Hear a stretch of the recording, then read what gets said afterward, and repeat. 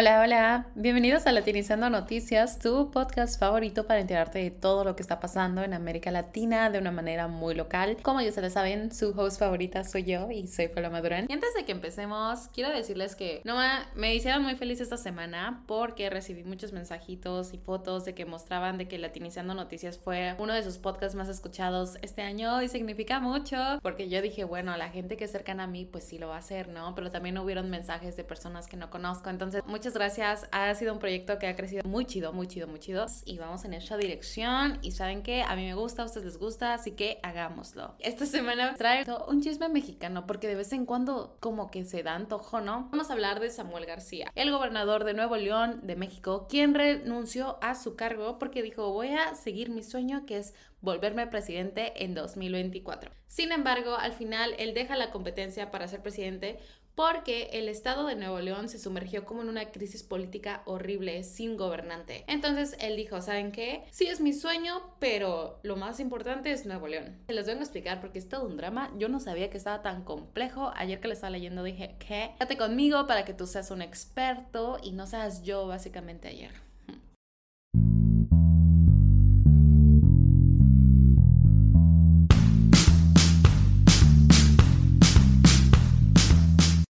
Rapidísimo, ¿quién es este Samuel? Él tiene 36 años de edad, está jovenazo y tiene menos de 10 años en la política. Desde siempre ha sido el muchacho muy ambicioso y quiere ser presidente y la verdad es que no es una idea muy loca porque estaba posicionando ya como en segundo lugar y acaba de entrar a la carrera. Y todavía falta como medio año para las elecciones, entonces realmente sí tenía oportunidades. Para los que no sepan, él es abogado, maestro en Derecho Público y doctor en la política pública por el TEC de Monterrey.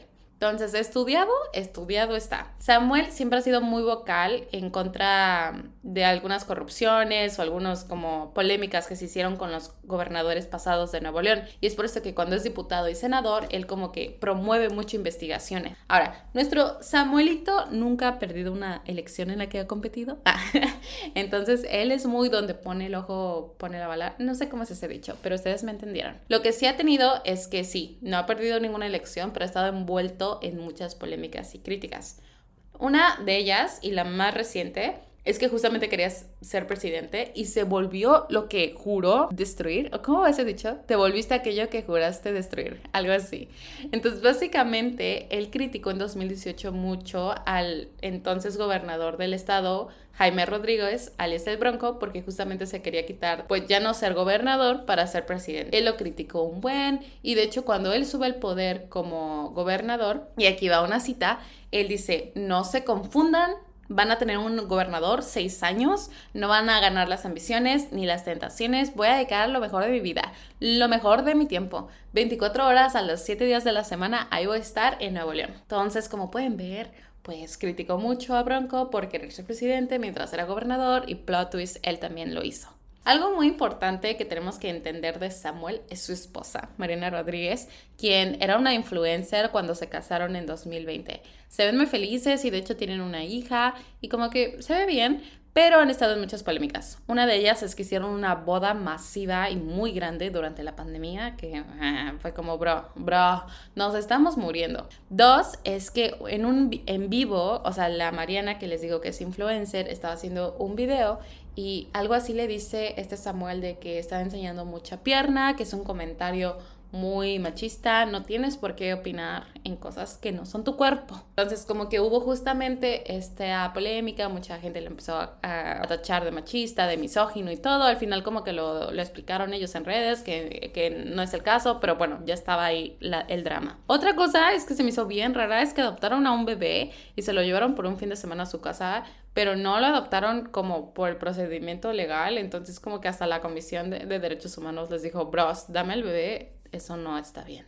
Volviendo un poquito a cuando él se quería volver gobernador, Mariana se volvió un factor clave y al día de hoy sigue siendo súper clave para él en todos los sentidos en su vida política porque tiene más de 1.5 millones de seguidores y sus publicaciones promueven mucho a su esposo. Y de hecho, cuando él quería ser gobernador, salió como una tendencia, un video que se volvió súper famoso y viral, que es de que Samuel está hablando y ella está como en su mundo y le está diciendo como, mira mis tenis, son fosfo, fosfo. Y es ahí cuando sale trending topic, fosfo, fosfo. Entonces como que es una burla, pero también es como muy regio, como que, ¿saben? Como que se volvió un trend. Y al final, de hecho, ese fosfo, fosfo le ayudó a ganar la gobernatura a Samuel. Muchas veces como que se le ha dicho a Samuel de que te vamos a poner una multa porque Mariana te está ayudando y tiene seguidores y eso no es justo para los demás. Pero en sí, como es su esposa y no se puede comprobar que tanto sus videos influyen, pues como que no le han hecho nada. Pero pues bueno, es muy criticado por eso. Después de que ganó Samuel las elecciones, él las gana con casi el 40% de los votos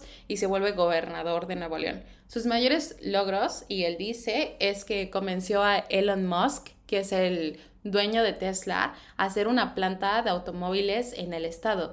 Y eso hizo que, o sea, Nuevo León ya era grande y ahorita se va a volver masivo con la llegada de inversionistas, con la llegada de compañías y obviamente está creando mucho empleo y riqueza en el estado. Ahora sí nos vamos a su corto sueño presidencial. Todo empezó porque Movimiento Ciudadano es un partido que dijo no me voy a juntar con la oposición, que es Frente Amplio, que es donde básicamente se juntaron todos los partidos para pelearse en contra de Morena. Él dijo, no lo voy a hacer, no lo vamos a hacer, y es cuando Samuel empieza a ganar como mucha popularidad, porque era de las caras más reconocidas del partido. En octubre, Samuel le dice al Congreso de, hey, quiero una licencia para no ser gobernador por 6 meses, para que yo pueda ser candidato a la presidencia. El Congreso le dice, te lo vamos a dar, pero nosotros vamos a elegir quién se va a quedar de gobernador. Y este es el problema, que el Congreso está hecho de la oposición, o sea, del PAN, del PRI, del PRD. Samuel dijo, a ver, no. Si yo me voy, se tiene que quedar alguien de mi partido, y como que fue una pelea constante. Aún así, él dijo, se va a solucionar esto y yo voy a seguir con mi carrera presidencial.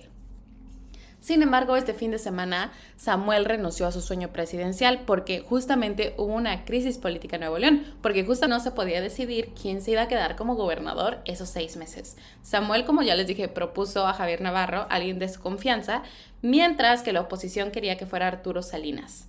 Era como una pelea de sí, no. Entonces como que la Suprema Corte de la Justicia dice, ya, basta, ninguno, como niños chiquitos, escojan a otro. Y es ahí cuando sale el nombre de Luis Enrique Orozco como gobernador interino. Pero fue rechazado por Samuel. Una, porque fue de nuevo escogido por la oposición, el PAN, el PRI y el PRD. Y además, este sujeto, Dios mío, ha sido como muy conectado al caso de Devani Escobar y yo digo que por eso no debería estar ahí, pero bueno. El caso de Devani es un feminicidio muy sonado en Nuevo León, muy triste, muy feo, que se volvió muy popular en redes, y es que él, para no hacerse las largas y no meterme mucho a lo de Devani, que exigimos justicia, Luis Enrique dijo una de las tonteras más grandes que he leído. Devani caminó por sí misma a la cisterna donde fue encontrada sin vida y que fue suicidio. O sea, que las marcas de violencia, quién sabe que fue suicidio. ¡Ay, me da rabia! Ahí sí concuerdo con Samuel. Él no. Entonces, imagínense que está todo este drama. Samuel dice, ¿saben qué? Hay un despapalle. Entonces, voy a renunciar a mi sueño presidencial para 2024, pero voy a volver en 2030.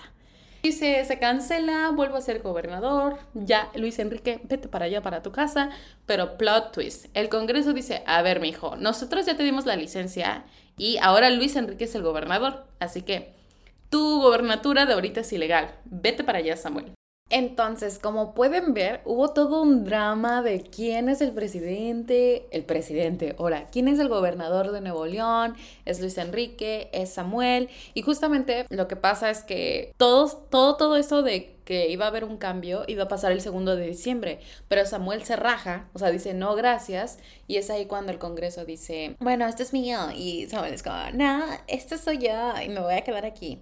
Hubo mucho pleito, muchas cosas decían que era ilegal, que básicamente iba a recibir muchas multas Samuel por haberlo hecho. Samuel decía que era su derecho rechazar la licencia, que si él se quería quedar como gobernador podía, y así fue, que el Congreso dijeron como, ¿sabes qué? Tienes toda la razón, Samuel, tú te vas a quedar como gobernador. Pero fue todo un despapalle porque realmente hubo un día en el que Nuevo León amaneció con 2 gobernadores. Y ahora dicen, pues a que Dios le rezo, ¿no? Y ya, Y la cosa es que Luis Enrique renunció, realmente ni siquiera él hizo algo, todo fue una cosa de su imaginación, él no tuvo poder de ese grado y lo agradecemos por el caso de Bani, y esa es mi opinión.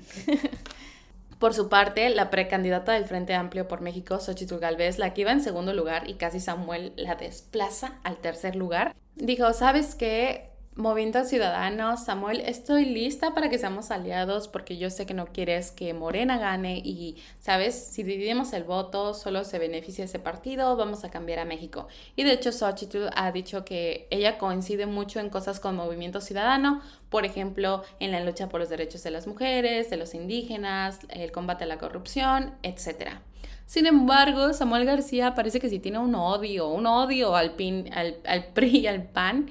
Y de hecho se burló de lo que dijo Xochitl. Y dijo aquí, y aquí cito su tuit, como decimos en el rancho, a chillidos de cerdos, oídos de carnicero. Yo cuando escuché eso dije, ¿qué? ¿De qué me está hablando? Y básicamente es, no escuches sonceras, no escuches cosas que no tienen al caso. Entonces eso se lo dice a los de Nuevo León. Luego dice, 2, Xochitl seguirá en caída libre porque eres la peor candidata en la historia de México. 3, mexicanas y mexicanos, ni un voto al PRIAN. Entonces, justamente ella Xochitl esperaba que hubiera una alianza, pero Samuel la mandó muy, muy, muy lejos. Ya les contaré después qué va a pasar con Movimiento Ciudadano en las elecciones. Ahora vámonos a las noticias de la semana. Espero que hayan entendido todo el drama de Samuel. Yo tuve que leer como millones de cosas, entrarme a su Twitter, a sus historias en Instagram para ver qué me decía, porque sí, está muy denso.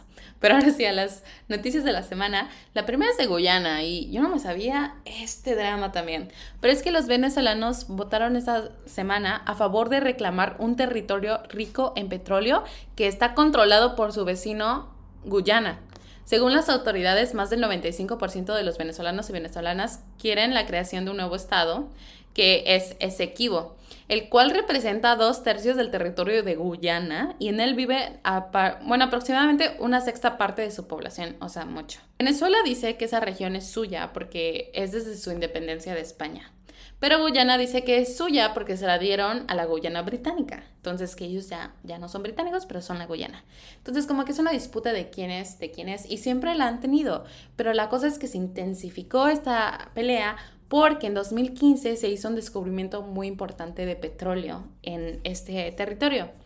Guyana ha condenado este referéndum, ha dicho que es ilegal y que si hace cualquier acción es una invasión, y por su parte como que la Corte Internacional de Justicia y la comunidad internacional le ha dicho a Venezuela, bro, no hagas nada, por el amor de Dios, pero aún no está claro qué va a hacer o para qué hizo ese referéndum, si va a haber acción militar o no, pero se dice que si Venezuela lo hace va a haber ahora pleito fuerte en América Latina.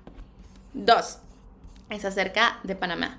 Durante más de un mes en Panamá, no sé si se acordarán, hubo grandes protestas en contra de un contrato minero con la empresa canadiense First Quantum. Hubo bloqueos en carreteras, hubo escasez de gas, de supermercados, todo. Se vino el país cabeza abajo. Y la semana pasada los manifestantes de Panamá recibieron la noticia que estaban esperando, y es que la Corte Suprema de Justicia dijo que el nuevo contrato es inconstitucional. Entonces, se cancela. La tercera noticia es acerca de Brasil, y es que acaba de decir que el país nunca va a participar como miembro de la Organización de Petróleo, que es donde se exportan y deciden el costo, cómo va a ser, que es básicamente la OPEP.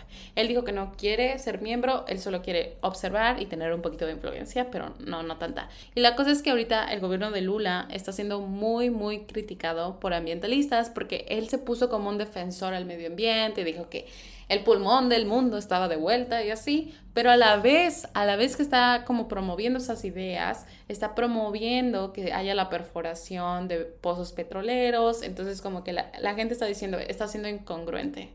Y podemos ver que esta medida que tomó en la OPEP es más como para una estabilidad de su gobierno, más que algún ideal que él tenga. Esas fueron las noticias de la semana. Saben que los super quiero y que yo les pongo todos los links en la descripción de mi episodio para que ustedes puedan leerlo por sí mismo. El chisme de Samuel, hay muchas cosas, por si quieren saber más, denle click. Ya saben, si tienen algún comentario, alguna queja, una duda, un cumplido, saben que me pueden contactar en latinizando.noticias@gmail.com o a mí en @mpalomadb en Instagram o a latinizando en @latinizando noticias Ya saben que lo más importante de todo este mundo es que latinízate.